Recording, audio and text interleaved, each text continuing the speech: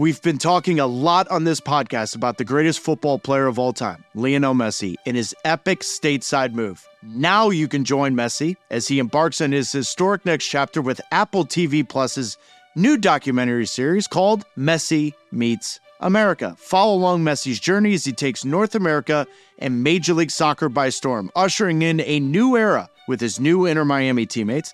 The series is streaming now, right this second, only on Apple TV Plus, and more episodes are coming November 1st. Guess who I picked to win MLS Cup? I picked Columbus. Yeah.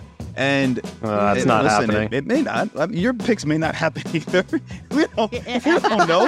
That's the beauty of this thing, right? You go with either logic, your heart, whatever. You have an emotional attachment to something, you're wrong with it. Welcome back to another episode of Offside with me, Taylor Twellman. We have a playoff special for you today. And keep in mind, Thursday, our normal episode, although this one will be a little special as we get into the improbable story of St. Louis SC. Now, we've just barely caught our breath after Decision Day, where Charlotte FC, New York Red Bulls, Sporting Kansas City clinched their spots in the playoffs as they begin with their wild card matches Wednesday night, which will kickstart this year's revamped MLS postseason. Now, first up in the Eastern Conference, Charlotte FC make their playoff debut in just their second season. They'll be riding high after a wild win over Messi's Inter Miami. Waiting for them are postseason regulars, the New York Red Bulls, in for a record-setting 14th straight year. But only one of Charlotte, or Red Bulls, are going through to the next round. Wednesday's showdown is a win or go home. Meanwhile, out west, San Jose returns to the postseason for the first time since 2020 to face Alan Pulido and Sporting Kansas City. Now, the club split their two meetings this season, so Wednesday's match will determine who advances to take on St. Louis City. It all goes down Wednesday night, only on MLS Season Pass. You can watch pre-match coverage starting at 7:15 p.m. Eastern Time with the first kickoff at 7:30. Now, this time of the year, it's like Christmas for me. So on this playoff preview special, I've invited, are they really friends, colleagues, acquaintances? We'll determine that throughout the show, but Sacha Kljestan and Maurice to help me unwrap all of what the MLS playoff season looks like. So without further ado, Sacha Kljestan and Maurice. Maurice, Sacha Kljestan, appreciate you taking the time. Sacha, I know Mo may be in the hospital. He may be in the basement. He may be in the parking garage of the hospital. Mo, has the baby come yet? Yes or no? We are still waiting. She's taking her time. It's a girl, obviously. You two know that. We have two boys, so this will be our first girl. And already she's trying to assert her dominance on this household, on me. Making sure she knows, or we know, that she's going to do what she wants on her clock. So it is what it is, and we're just waiting still. Do we have a name yet? We don't, man. We're so bad with that. It always, our first two, we had a couple that we were flirting with, but then I remember our first one, we actually changed his name on the birth certificate because we had a different one written down. So TBD, kind of wait and see. She has a couple that she likes in mind, but you're shaking your head, Sash. You don't like this? How can you live life that way? You just a baby's gonna come out. You don't know what you're gonna call it for a few days. Like I would not be able to live like that. That's crazy. Yeah. Sacha has his lunch already packed for Friday, and we're taping this on Monday. By the way, you gotta be spontaneous. I mean, like I said, she has some ideas in her mind. We've spitballed a little bit, but there's nothing that we've landed on. Like, there's nothing that's final just yet. Yeah, I mean, it's easy. Taylor's a great name for a boy or a girl, so feel free to use it if you want to. If you just want to have Eddie. You know what I mean? Michelle, Mo combined. There you go. I kind of like it. All right, let's get into this. We're taping on Monday, October 23rd. The playoffs are upon us. The schedule's upon us. We're going to get into all of that. But, Sacha, I'm going to start with you. Decision Day, the recap of the season. Who is your biggest disappointment of not being in the playoffs in 2023? It's got to be Toronto, and it's not even close. They weren't even close all season. You could say halfway through the year, the season was done. Just with the amount of money Toronto spent on this season, Bernardeschi and Insigne, both flops all season, let's be honest. Big free agent signings within MLS that got our hopes up. That was going to raise the level of this team between Sean Johnson and Matt Hedges. Hedges doesn't last the season in Toronto. Of course, Sean Johnson had some injuries. I just had high hopes and high expectations for this Toronto team, especially with Bob Bradley at the helm to start the season. So I think they've got to be the biggest disappointment not to be in the playoffs, and honestly, not even close. Mo, what about you? A part of me feels, and I look at Galaxy because of the pedigree of the club, because of the expectations with the club, and now I know that they've suffered a lot of adversity this season, both on and off the pitch, injuries, issues with disgruntled fans in terms of addressing the front office and getting change there. So there's been a lot that they've had to deal with, but you still expect more from that club. They made a decent run the second half of the season to try to get into contention, but it didn't happen for them. So the other one that I would throw into that mix is NYCFC. Now, I don't think that's one that a lot of people are going to point to, but this is a club, and Sacha, you'll feel somewhat kind of way about this, that you have a direct rival in Red Bulls who's had success in terms of being in the playoffs consistently. It's not long ago that you were lifting MLS Cup, right? So I think once a team hits that point of having that ultimate level of success, which is winning MLS Cup, you have to build from there. There can't be a drop-off to where you're not even getting above the line anymore. And so for a club that came into this league with ambitions, a new stadium coming soon, so this is a drop-off in terms of what the expectations for that club should be, and now they have a big transfer window, a big offseason ahead of them, to try to get things right and get that club back on the right side of that playoff line. Mo, I agree with you with the aspirations of the club and who owns them winning MLS Cup in 2021. For me, guys, it's Austin. And what's surprising to me about Austin is the energy that you saw within the players. This is Sebastian Driussi, who, if we were taping this podcast before the season started, I think one of us three would have had him as a preseason MVP. We would have had him on the best 11. They go out and sign Giazzi Zardes. That doesn't work.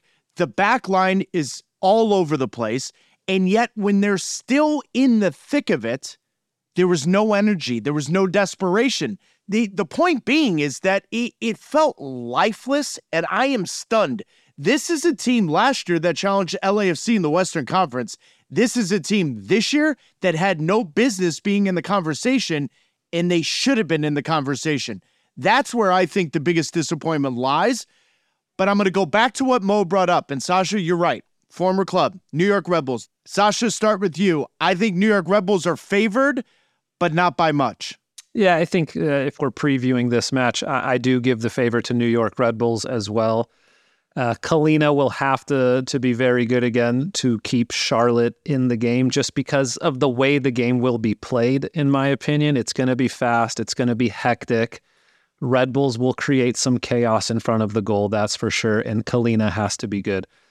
Having said all that, these two teams have made the playoffs. I don't think this was a successful season for either team. Agreed. I do like that head coach Troy Lesesne for New York Red Bulls said that after the game. He said, okay, we've made the playoffs. That's the goal at the beginning of the season, but we can't gloss over things and think that this was a successful season. There are many things that have to change and have to get better every day in this club. So I respect that from him.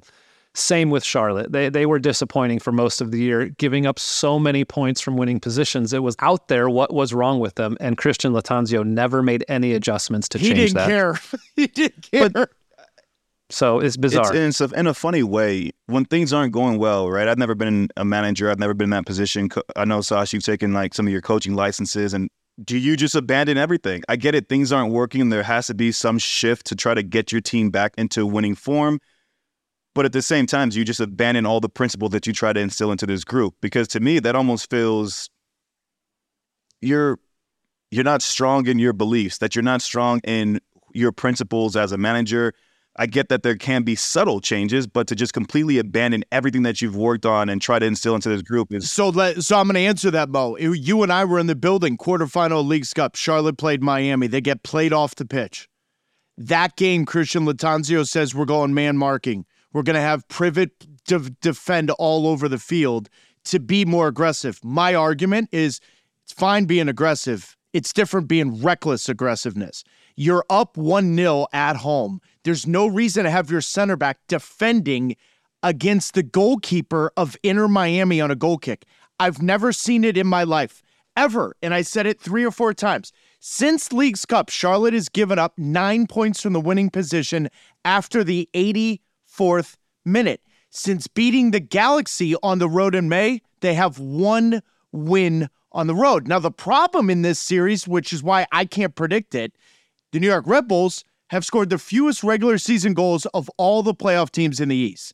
So, in my opinion, this game's got 0-0 written all over it, or it's got 4-3 because both teams are chaotic.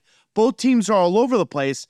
I honestly don't know who has the advantage, Sacha, because when I really see the Red Bulls at home, Charlotte on the road, Charlotte being not really smart with their setup, the New York Red Bulls not having the ability to score goals, it almost feels like it's going to be a pillow fight and the game's going to penalties. The one thing that I would say, Sash, real quick, is just that, and I'm curious for you specifically because you used to play for Red Bulls. Now you're the favorite in terms of coming into this game. You're going to be hosting this game. It's easier to be the underdog, but at some point, if that's all you have to feed off to get you motivated for games, and I'm not saying that they don't have internally their own motivations, but if that's what you continuously just keep speaking outwardly that, hey, everyone's hating on us and that's the fuel for our fire. So what now happens when you're the favorite? Because this is a scenario now. Now you're the favorite. That's the question I asked John Tolkien on the show this weekend when we got him. I said, you guys can't play that card this weekend. You are the favorite. You're playing at home.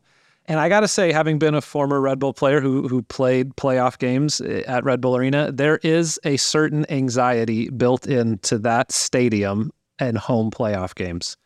For us, I think it was the great expectations that we should have won MLS Cup once in that period of time, and we didn't do it. For this team, though, also, it's now 27 years of no trophy, of no cup, right? And so when they play at home, there's these expectations. Now, no one expects them to even get past Cincinnati if they win this round for sure. But that expectation, just as you want so bad to be the first Red Bulls team to win an MLS Cup, that you almost want it too bad that anxiety crushes you. So it'll be interesting to see with such a young team at the New York Red Bulls, how they handle that this weekend. Sometimes being young, you can be naive too, Mo. I just don't think they have the horses for the courses. This is where I think that Charlotte can get an edge. The fact that there is that anxiety, that there is that pressure that comes with all the history. Because in the days leading up to this game now, these players are going to be interviewed. Even if they're not having those conversations in the locker room amongst themselves, they're going to get asked by the press, hey, are you guys thinking about the fact that you haven't done X, Y, and Z? Are you thinking about this? Are you thinking about that? So now it's suddenly in your head. Now you're suddenly maybe not doubting yourself, but things that you've kind of blocked out because you have tunnel vision as an athlete, as a player, and you have a singular focus, now they're starting to creep into your head. And so from a Charlotte standpoint, you go in there and you have your specific style of play that you want to play and your game model and whatnot, but you have to also recognize the moment, because if the game is 0-0, it's getting late into the game, the pressure now falls on the home team. The expectation, the onus is on them for them to go out there and do something different, to do something special to get that goal that rewards their fan base. And now you got to just be clever in how you approach that. So I don't look at this game and say that there's much between either side, between the two teams. I was going to ask you, whoever wins this, do they have a shot against FC Cincinnati? I'm going to answer that for all three of us. No chance. Absolutely none. That will be FC Cincinnati. The difference is going to be in the West, and I want to get into this because Sporting Kansas City is hosting San Jose Earthquakes Wednesday night at 9:30 on MLS Season Pass on Apple TV.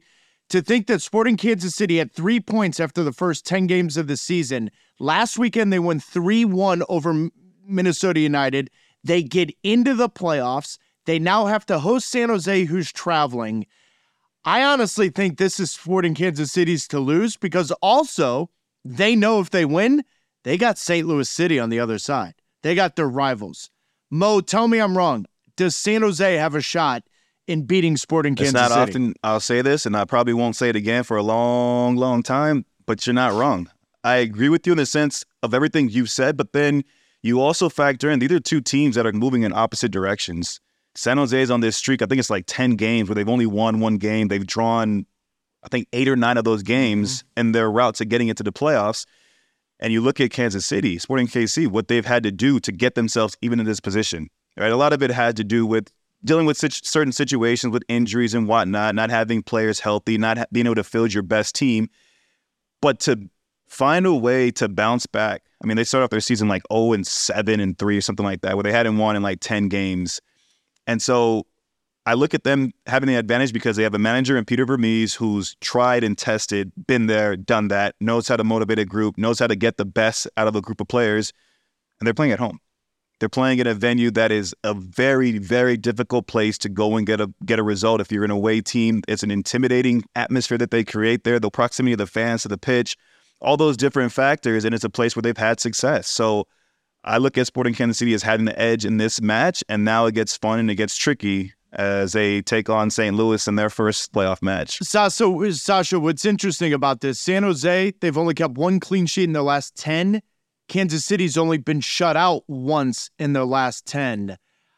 I like what Lucci's done. I don't love that Lucci didn't go for the 3 points to get Austin in the last game, because then this game would have been played in San Jose. I just think Polito, Johnny Russell, Peter Vermees, that experience, I think they're going to be playing St. Louis City, and I also think St. Louis City is going to fear them. I totally agree. Listen, the last 15 minutes of that San Jose Austin game, dude. I couldn't believe at how slow a pace from both teams. Austin has nothing to lose. You're playing for nothing. Go try to win the game. Press the game. San Jose, if you just get one more goal, you're hosting this game at home. Exactly. I couldn't understand how conservative the approach was from both teams.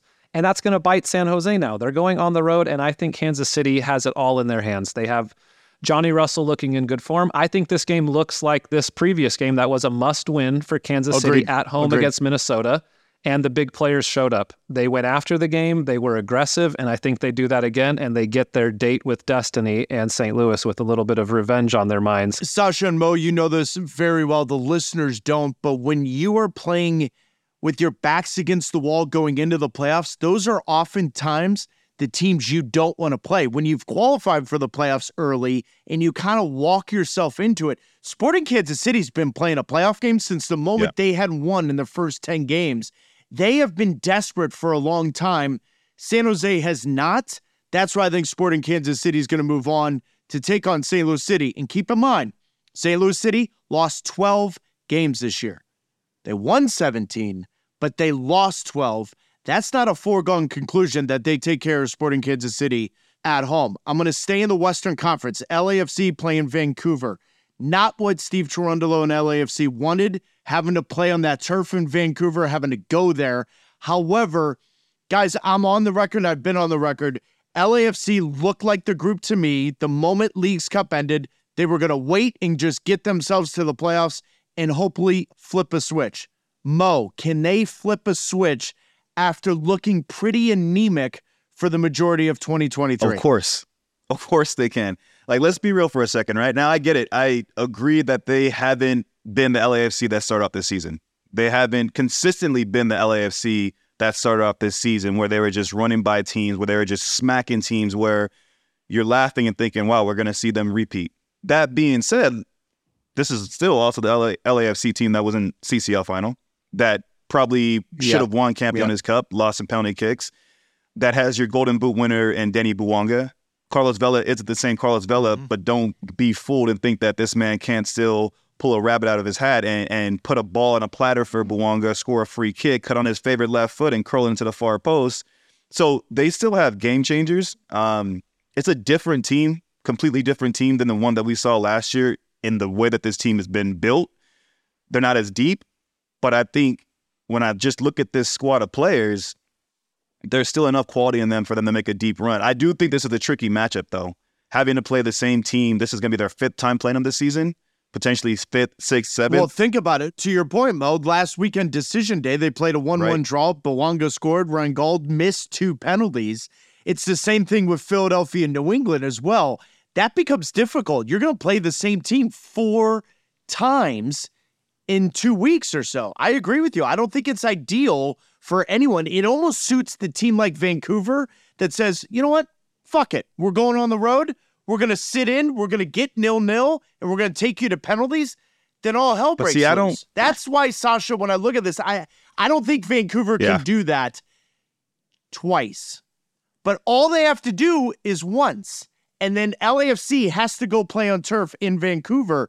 It's the winner of the game one that whether or not this becomes a series. If LAFC wins game one, they move on. Sasha, tell me I'm wrong. No, I think you're right. I think LAFC is going to handle Vancouver in this series. I think back to, of course, it was a different moment, but early in the season in a knockout round, LAFC beat Vancouver combined 6-0 on aggregate in CONCACAF Champions League, and they looked a class way above Vancouver.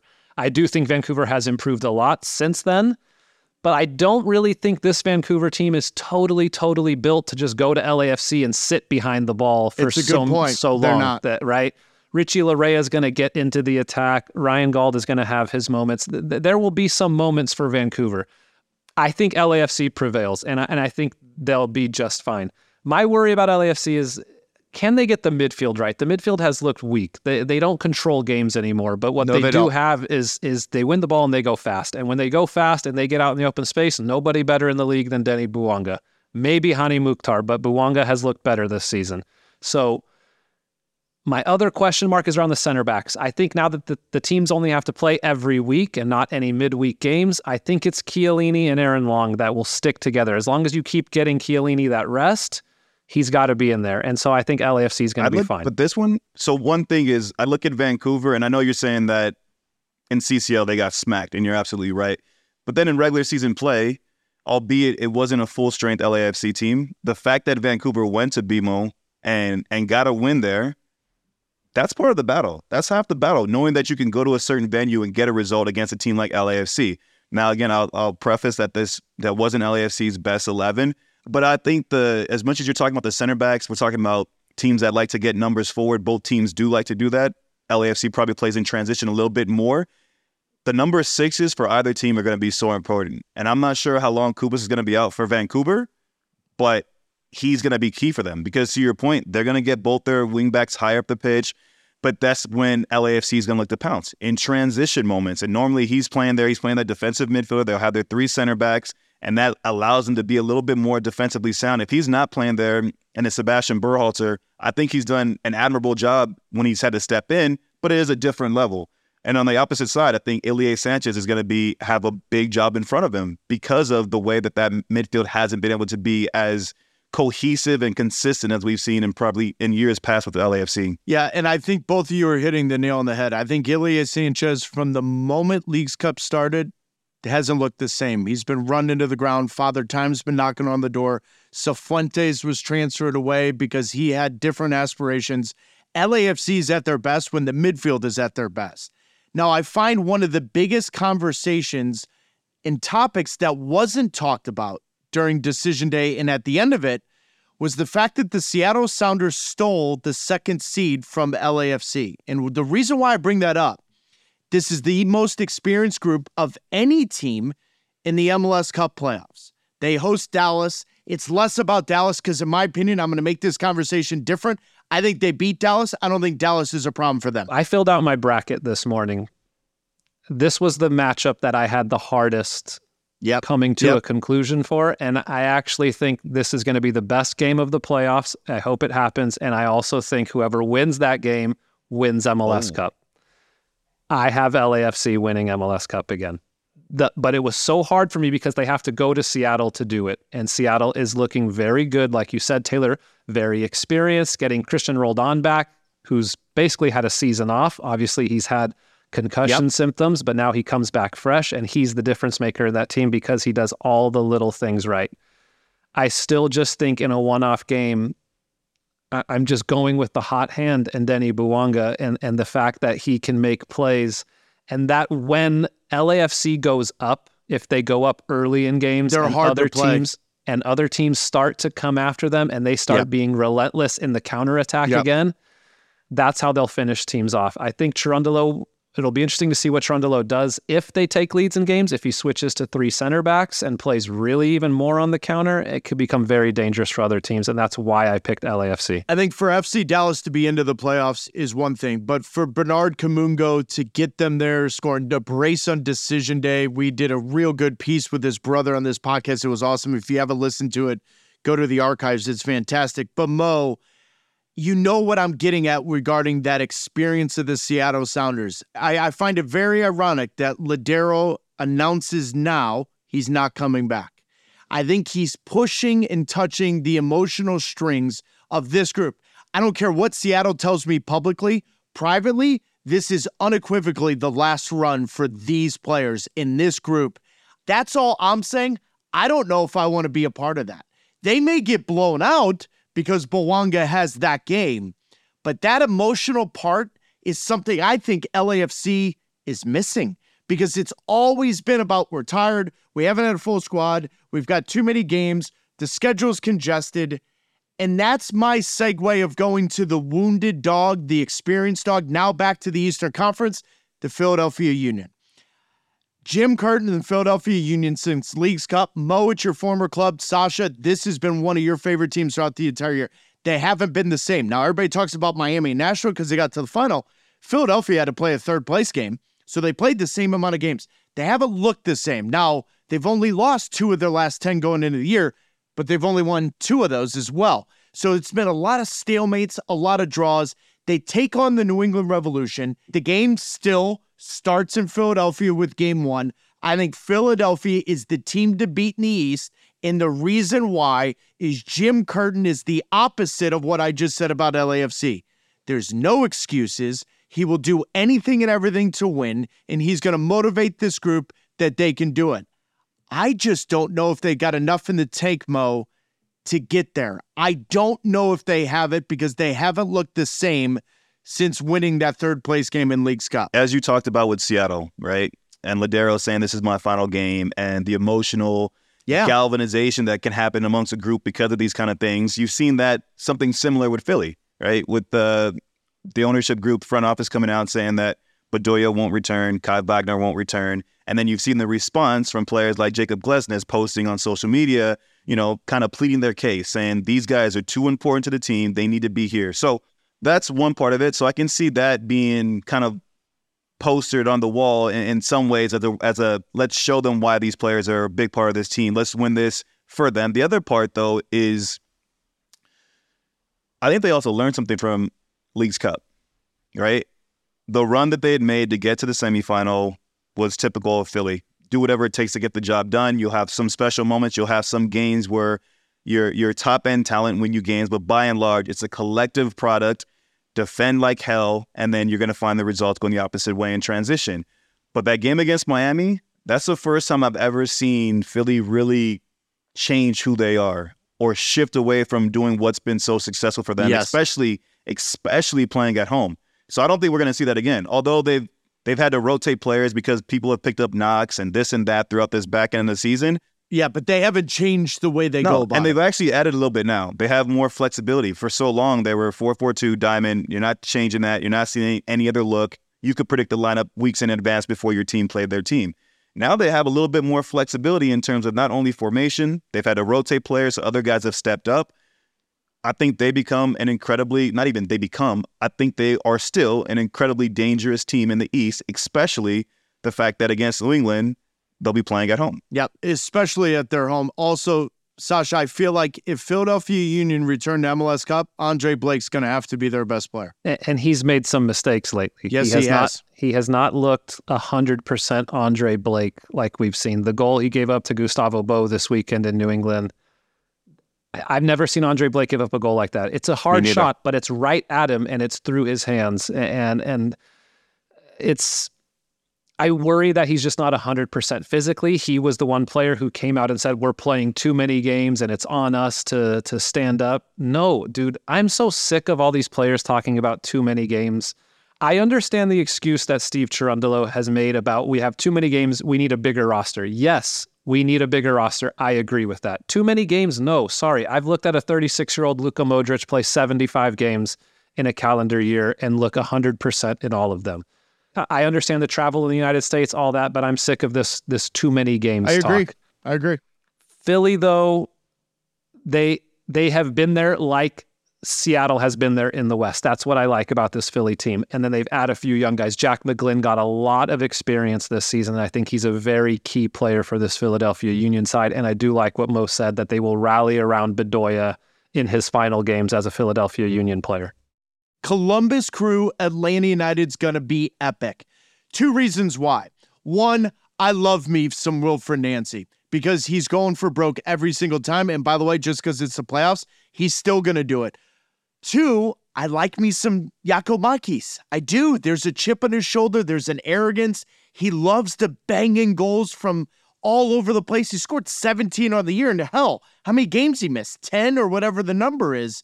Here's my question about Columbus, because I think it's Columbus's to lose.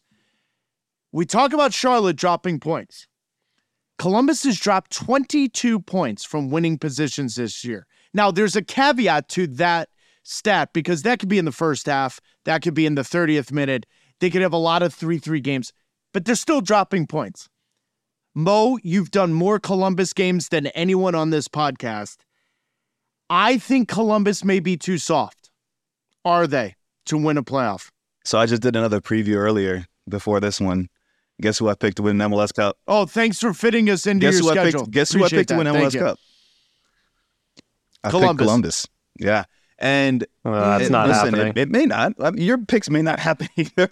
we don't know. That's the beauty of this thing, right? You go with either logic, your heart, whatever. You have an emotional attachment to something, you're wrong with it. Or Luka Modric. Just go with Luka Modric. It's fine. But I'm in the same boat with you, man. I love Wilfried Nancy, and I love this matchup first and foremost because in Gonzalo Pineda, he's also a man who's very, very focused on tactics, and he has a clear way of how he wants to play. We just did their game about 2 weeks ago in Atlanta, Columbus versus Atlanta, and it was crazy because going into that game, I was thinking the same thing. Like, this is going to be a fun game. Yeah. You have stars on both teams, high-end talent, two tactical managers, similar but different approaches, yada, yada, yada. Columbus waxed them. Game finished 1-1, but Columbus, like, it was crazy to see. But I think Atlanta also learned from that. They also learned a tough lesson from that match. But I look at Columbus, and I just think they got better in the transfer window.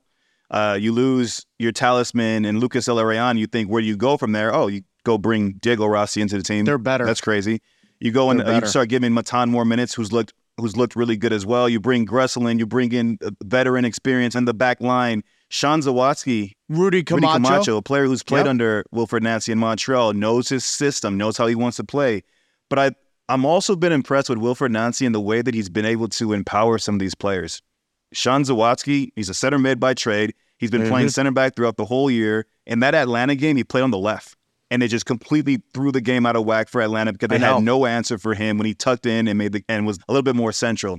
Long story short, this is going to be, I agree, this is the best series in this matchup, but Atlanta won't have Thiago Almada for the first game, red card suspension.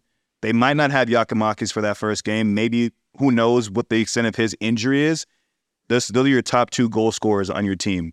So the drop-off from those two is... Yes, but Mo, here's my rebuttal. Here's my rebuttal to that, and it's because I've had to remind myself about this because natural instinct is aggregate. And what does it matter? They could lose the first game 6-0. Doesn't matter. If they get Giakoumakis and Thiago Almada at home and win leg 2, they've only got to find a way to get a result on the road once. And that's why this is so intriguing to me because they don't have Thiago Almada. And quite honestly, if Giakoumakis is at all injured, I wouldn't play him in the first game. It does not matter because I want my full squad for 2 games.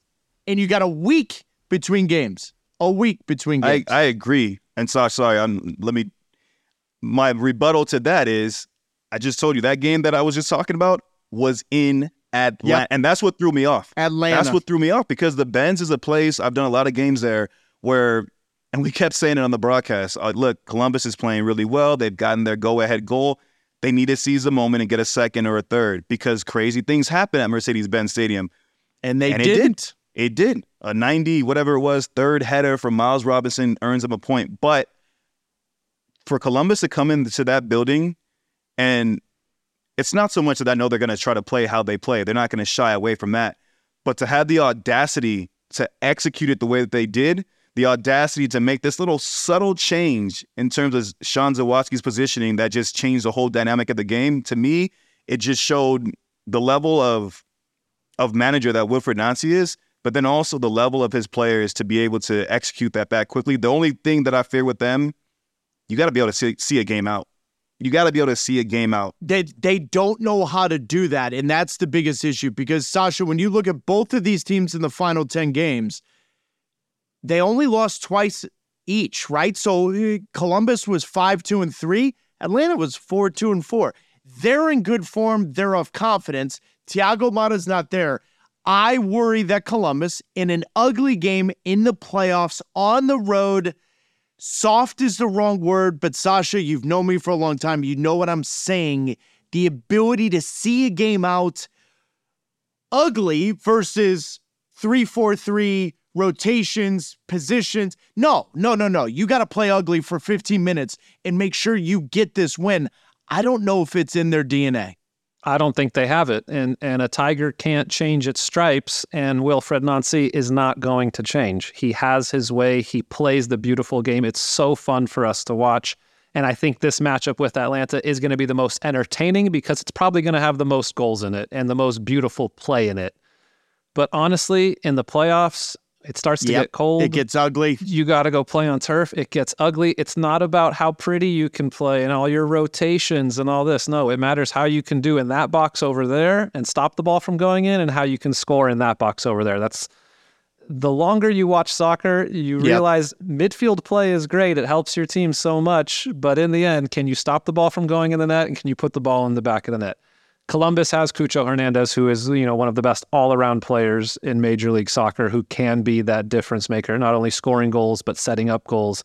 I think in the end, Columbus comes out on top, and it really hurts that Thiago Almada is not there in game one. I just can't wait to see who the replacement is for Thiago Almada, and if things change a lot tactically, if they just go 4-5-1 in that first game with a more defensive midfield. So there's a reason why I'm waiting for the last two series to this point of the podcast, because I want you guys to end the podcast as we look at Houston versus Real Salt Lake, Orlando versus Nashville. The reason why I'm doing it is this. I am saying that the teams that nobody's talking about that can win MLS Cup, Houston Dynamo in the West, Orlando City in the East. Houston Dynamo, we'll start with that. Real Salt Lake. Real Salt Lake without Pablo Maurice, not the same team. Real Salt Lake's got something. They've spent money. They went out and got Arango. All of a sudden, they look like a team that can win. Pablo Ruiz gets injured. They've completely fallen flat. I don't see them. Ben Olsen in the Houston Dynamo look like it doesn't matter the 11 he puts on the field. They look like they all believe in what they're doing. They're all playing at a high level, but they're also enjoying what they're doing. The way they beat Inter Miami in the Open Cup final, they completely dominated that game. They should have had 3 or 4 goals in the first half. Sacha, I'm going to start with you. I think Houston Dynamo is the one team in the West that nobody's talking about that could ultimately be an MLS Cup. Do you agree or disagree? I agree. I don't have Houston going all the way to MLS Cup, but I do think that they are looking very, very good. You mentioned the Open Cup final against Miami, and then this weekend against Portland, where Portland needed to win. I think it was pretty much the exact same lineup for Houston Dynamo on both of those games, and they just looked dominant in both of them. Griffin Dorsey from right back is looking like prime Cafu. By the way, hold on, stop real quick. What a name that is! Like if your name is Griffin, you better be a stud, and he has been a stud over the last couple of weeks. He's been unbelievable. His timing at making runs from right back, just everything is working for this Houston team. Carrasquilla, you put him anywhere on the field, this guy has boundless energy. The runs that he makes beyond the defense, it opens space for everybody else. Hector Herrera does everything in the midfield. Bassi drops in. Baird is looking pretty good as number 9. The team is looking very good. I think they get past Salt Lake, not easily, because Salt Lake keeps themselves in every game, and I got to give a tip of the cap to Pablo Mastroeni, the only coach in the Western Conference to get his team to the playoffs the last 3 years. Nobody mentions that much, but that's a lot of credit to the squad and the money that has been not invested in Salt Lake. This summer they spent some money for the first time ever, and you got to give some credit to Pablo Mastroeni, but ultimately I think Houston is very strong right now. Mo, their most recent matchup was in August in Salt Lake. Houston won 3-0. They were up 2-0 within 30 minutes thanks to goals for Corey Baird and Steres. The last 10 games, the form is so important for me going into the playoffs because teams are really in form. They're believing in themselves. Houston's won 5 of their last 10 games, only losing once. The other 4 were draws. RSL's lost 5 of their last 10 games. Are you with Sacha and I that the Houston Dynamo could be a juggernaut in the West, or do you think we're overrating Without them? a doubt. I'm riding with my boys, man. I'm with you guys on this one. Houston, I remember we did their game earlier in the season, and Ben was playing. It was Artur, it was Hector Herrera, it was Carrasquilla in midfield. And I was like, I like all three players, but I was like, I don't know if it kind of feels redundant at times, yada, yada, yada. Ben's evolved this team. He has a team that's bought in. The thing that makes them an even bigger edge is the Open Cup. Yeah, I agree. Because you can have a new manager come in, you can have ideas work, you can win games, right? And that gives you confidence as a group that things are working, so you keep working towards them. You keep reinforcing the things that you're doing well and trying to improve on the other things. But once you have something that you can, a tangible item, a trophy to show for what you've been doing. So now it's not just Ben in your ear after a win saying, hey, this is working, let's keep going. Monday through Friday, you're on the training pitch, Ben saying, hey, you saw on the weekend how this worked. No, now he's saying, we have this Open Cup to show for. Now let's go chase MLS Cup. We know what the process is like in terms of knockout games and playing in games that have significance, playing in games where who was the favorite in that final? Miami with Lionel Messi and company or Houston, right? So you know what it feels like to wear the underdog tag, to be the favorite in certain games. And I think that's going to be beneficial for this group. Against Salt Lake, I give them the edge. Pablo Ruiz, for me, was he was a boss during Leagues Cup. I kept ranting to you about, this Salt Lake team is legit. They look legit, and a big part of it was Ruiz and Ojeda in the midfield, the understanding that they had, the good balance and complement that they were to each other, but his range of passing, his timing of when to make tackles, his reading of the game just gave that Salt Lake midfield a different look and a different confidence. Without him, I don't see them getting past this Houston team in the way that they've come together so quickly and so well. Orlando City, Nashville, final one. So I'm going to eat my own words here because I thought Nashville was going to be the toughest out in the Eastern Conference until they got to the Leagues Cup final. Since then, they don't look like the same team, only winning 2 of their final 10 games. You guys have watched the same games I have. They don't look like, especially Hani Mukhtar, doesn't look like the MVP that he was in the first half of the season.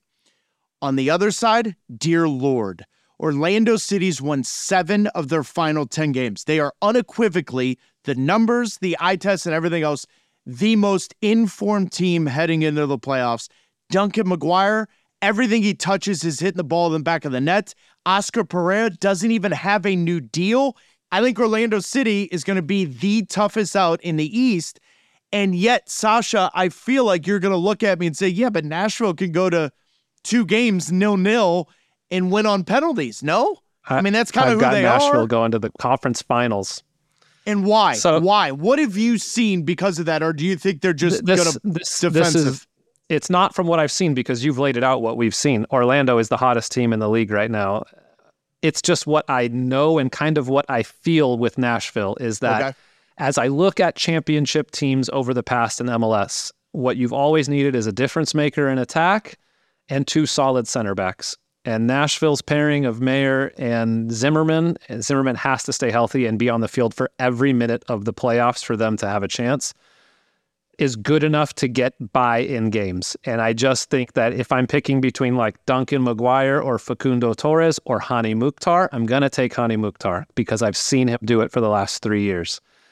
I think these games are going to be extremely low scoring between these 2 teams. I think they're going to be very defensive, very cagey. They might just go to penalties every time because no one's going to give up a goal or give up a chance. And I just give the edge to Nashville because of what I saw in Leagues Cup. This is purely from my heart. It's hard for me to defend because Orlando has been so good. Well, and Mo, he's also doing this podcast with Hani Mukhtar's jersey underneath that hooded sweatshirt. So that's the other part, And it's a funny part. I don't disagree when Sacha lays out what's required to have success, right? And yes, from Orlando's standpoint, Antonio Carlos is back. So a lot of this run during like post-Leagues Cup was without Antonio Carlos. Schlegel's had to play a lot more minutes alongside Janssen. It's a different look, a different partnership. There were some chinks in their armor here and there, but Oscar Pereira will walk away from this last stretch of games thinking, I have a deeper squad than maybe I anticipated. Like his ideal pairing in center back is Antonio Carlos and Janssen, and now he's fit.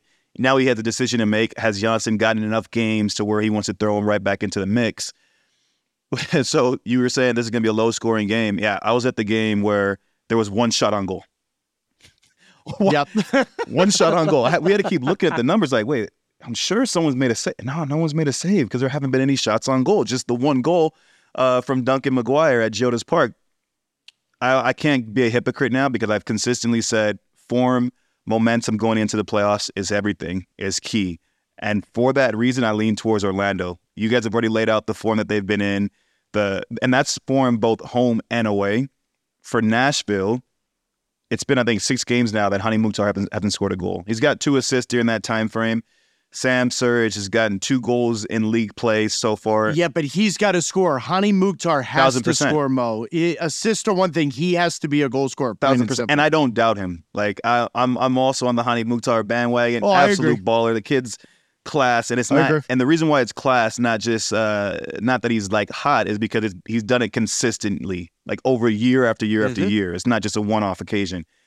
The biggest thing is, can Hani Mukhtar and Sam Surridge get back to being in that kind of Leagues Cup form? Leagues Cup, I feel like, drained this group both physically and emotionally. I think that final had almost like a bigger lasting impact on this group than maybe we anticipated. Just looking at the results since then. So this little window that they have to kind of, Gary Smith has a big task in front of him to get this group believing again. The last 4 out of 5 games, they were kept scoreless. That's crazy. That's crazy, right? When you have a player of the quality of Hani Mukhtar, you have a true number 9 in Sam Surridge, you have 2 wingers, whether it's Fafa Pico, Randall Leao, or Jacob Schaffelberg, who are going to be endless pace, endless work rate to get forward, to create, to try to be another catalyst in the final third. To be kept scoreless in 4 out of your last 5 games, that's pretty crazy to me. So big task ahead of them. I lean slightly, and just ever so slightly, on form, momentum, the return of a star player in Antonio Carlos, a big player in Antonio Carlos, towards Orlando. Here's why it's a dilemma for me, and we're going to end it here. I know what Sacha's talking about. Who's the best defense in the league? Nashville. What would Gary Smith do? You know what? Screw it. I'm going to play McNaughton, Mayer, and Zimmerman. I'm going to play 3 center backs. I'm going to lock it in and hope for a miracle from Hani Mukhtar. At some point, it's the law of averages. Hani Mukhtar is going to have to score a goal at some point. That's why it's difficult for me. But here's why I'm going with Orlando City. Which goalkeeper do you want, Galese or Willis? In a penalty kick shootout, I want Galese. Because Nashville has told me in Leagues Cup, you're going to sub out Joe Willis for your backup goalkeeper. And so what if that doesn't happen? I really do believe this potentially could go 3-0 games. I'm not like, I think this could be literally, because Mo, you said it best, October 4th, there was 2 total shots. One of those was Duncan McGuire, and he scored. But that's the way these 2 teams are playing. I don't think Nashville's going to be expansive. I don't think they should. But I think Galese over Willis in a penalty kick shootout. But honestly, 3-0 games would not surprise me at all. Because why would Nashville, the strength of their team on the road, say, you know what? No, let's go for it. No, let's open up. Sacha, they never open up. No, Gary Smith has the game plan, and the players have bought into it, and it's worked. It hasn't worked lately, and they haven't been getting goals lately. But like I said, in the playoffs, 2 good center backs, maybe 3 good center backs, a strong midfield with guys that are going to work hard. If you get Dax McCarty back in there, you're going to keep Alex Muyl. How long is it going to be before you brought up your boy? How long? It took you long enough. As soon as he said Nashville was going to win it, and then he started singing me this song about, oh, this guy and that guy. Yeah, right. It's Dax. It's Dax. Mo. And Alex Muyl. Like, what are you doing here? No. And Alex no. And it's a Red Bull Part 2. That's what it is. And Dax. You can't hide it. You can't hide who you are. Come on now. Go ahead. Finish it. Would you guys finish stop? up? Go ahead. That's it. No, it's good. That's it. You guys will just see the games, all right? Idiot. Oh, that's so good. Actually, you know how we should end this, Sacha? Tell me. 646-571-8496. That is the phone. 646-571-8496. I want you guys to call in and let's give Maurice Adu and his lovely missus names to name his daughter because they're struggling to find the right name. And Sacha, I just think it's our duty as, are we colleagues or acquaintances of Mo? Like, we're not really friends of Mo. I would say, what are we, acquaintances? Mo and I have known each other since we were 12. I don't know about you two, but Mo's my boy. Well, I'm older than both of you guys, and honestly, I hate both of you guys, so it's perfect. So let's do that. So for those listening, one more time, 646-571-8496. That's Maurice Adu. He is at the hospital. The baby girl hasn't come yet. He needs names, and that is Sacha Kljestan, the two brains of this podcast, and I'm just the face of a faceless podcast. Love you, boys. Appreciate it, bro. Thanks, bro. Good luck.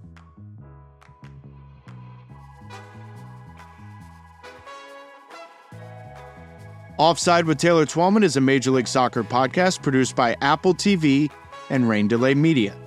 Our executive producers are Peter Moses and John Yales. John was our editor. Michael Janot was our engineer. Jonah Buchanan was our associate producer. Iggy Monda and Jonah were our researchers. Music was composed by Brian Decker, and I'm your host, Taylor Twellman. Follow and listen on Apple Podcasts. Yep. 17 takes.